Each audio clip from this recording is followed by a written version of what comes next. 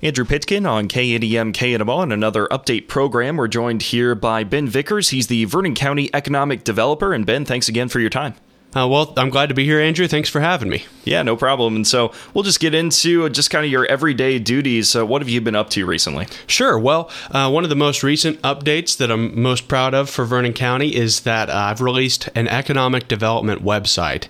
And basically, this is a portal and a landing page for any businesses that would be interested in coming to Vernon County. And most importantly, it has my contact information available if anybody needs any business support or is interested in starting a business. It also has some demographics about the area, about some of the resources that we have, and just about the community in general. I would highly recommend people go check it out because it is pretty cool. It's called buildvc.org, buildvc.org. And just go there and let me know if you have any questions, and I'd love to talk to anybody interested in bringing business to Vernon County. How'd you get started with that idea to make that website? Sure. So that website concept it's an obvious need. We just had to have that landing page for any potential prospects that might come to the area.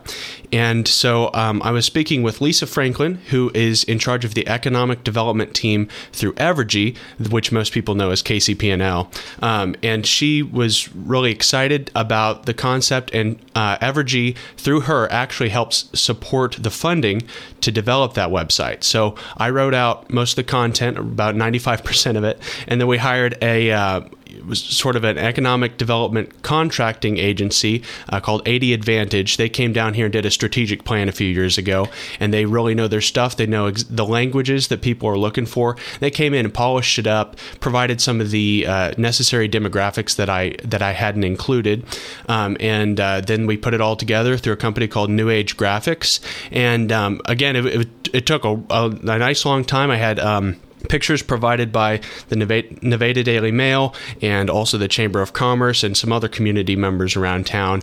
And it was a community effort. I didn't do it all by myself, but I'm really proud of it. And it took a lot of time and a lot of work, and it wouldn't have been possible without Evergy helping us out. What were some of the other communities or resources that you looked at? Do other communities have their websites that they use? Yes, it's really common for bigger areas to have economic development websites.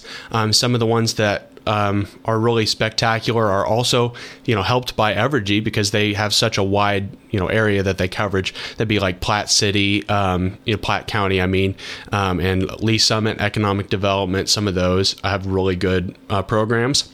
But I think you'd be really hard-pressed to find a website this in detail about a rural area. This is more common in highly populated areas, and it really makes Nevada shine and makes it, it looks like it, but it's the truth. Nevada's ready for business, and this website's a good way to start for that. What are some of the other ways you mentioned ready for business? What are some of the other ways that you're staying busy right now? So I am at the very end of the housing assessment that I've been working on since I started, and that's taken a lot of involvement with community members, such as the Nevada Housing Authority, some realtors, some bankers. And we've all been talking about it for the last year. And over the month of March, we had several meetings with realtors from all across the city, from landlords, from a few developers, and some lenders in town to identify what the market is doing right now. After COVID, the market just got absolutely crazy. Interest rates were really good, and our realtors ran out of housing to sell. And so we're trying to figure out why that is. Who's looking for housing? Well, the answer is everybody.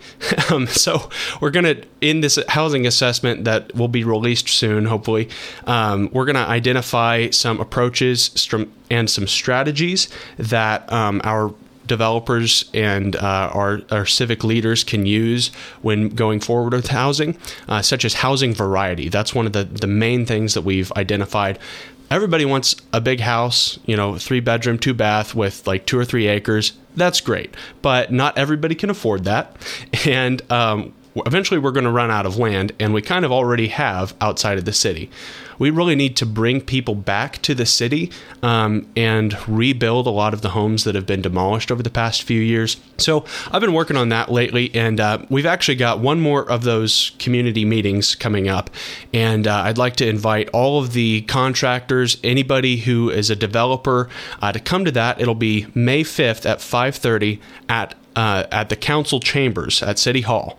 So just if you know any developers, if you know any contractors, please invite them. I'd love to hear from them. And of course, that's open to anybody, but we really want to hear from that group of people. Speaking with Vernon County economic developer Ben Vickers. And Ben, we'll continue on with that event that you're talking about. What is the main purpose of it for those contractors that are coming? Sure. Well, one of the things that we've heard when talking to the real estate agents and more of the equity developers is that whenever they try and build housing, there's a lot of barriers in the city that may prohibit that.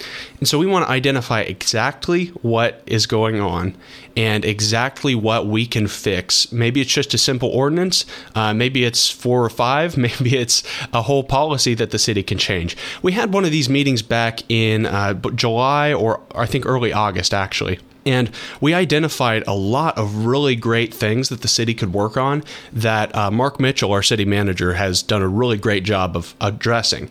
But at that meeting, we promised we would have a follow-up. And, not everything got done because there were a lot of things. We want to find out exactly what still needs to be done so that we can fix it, so that we can build housing, so that we can make Nevada a great place to live and do business. And that includes our developers and contractors. We also want to see what areas and specific skill sets they're having trouble finding. Nationally, there's a huge shortage of electricians, plumbers, carpenters, the works, masonry. So we want to identify some of those so that on not the city side, sort of on my end of things, I can coordinate a little bit with hopefully Crowder College, the new business center that it just opened up at the Liston Center in El Dorado Springs, to maybe develop some apprenticeships out of that sort of thing. But that's going to take a lot of time and a lot of work. But we want to start identifying who's willing to take on some apprentices, who's willing to work with us on that, and what are the specific needs of those contractors. What is required of someone in an apprenticeship like that? I know it's kind of early on in the thinking about this type of process, but as you think about it, what would that entail for someone? Sure. So a lot of people think that an apprenticeship is similar to an internship. It's similar, but it's really two different games. So an internship would be that you are going to work for maybe 6 months with an organization, and then you will receive some a little bit of compensation, usually in the form of college credit. An apprenticeship is similar but way different all at the same time. So an apprenticeship, a company hires somebody that they think would be a perfect fit for the job. So but they may not have the right education and hands-on experience. So by hiring an apprentice, you're basically saying that you agree to hire them after all their training is complete because you think they're a good person with a good work ethic.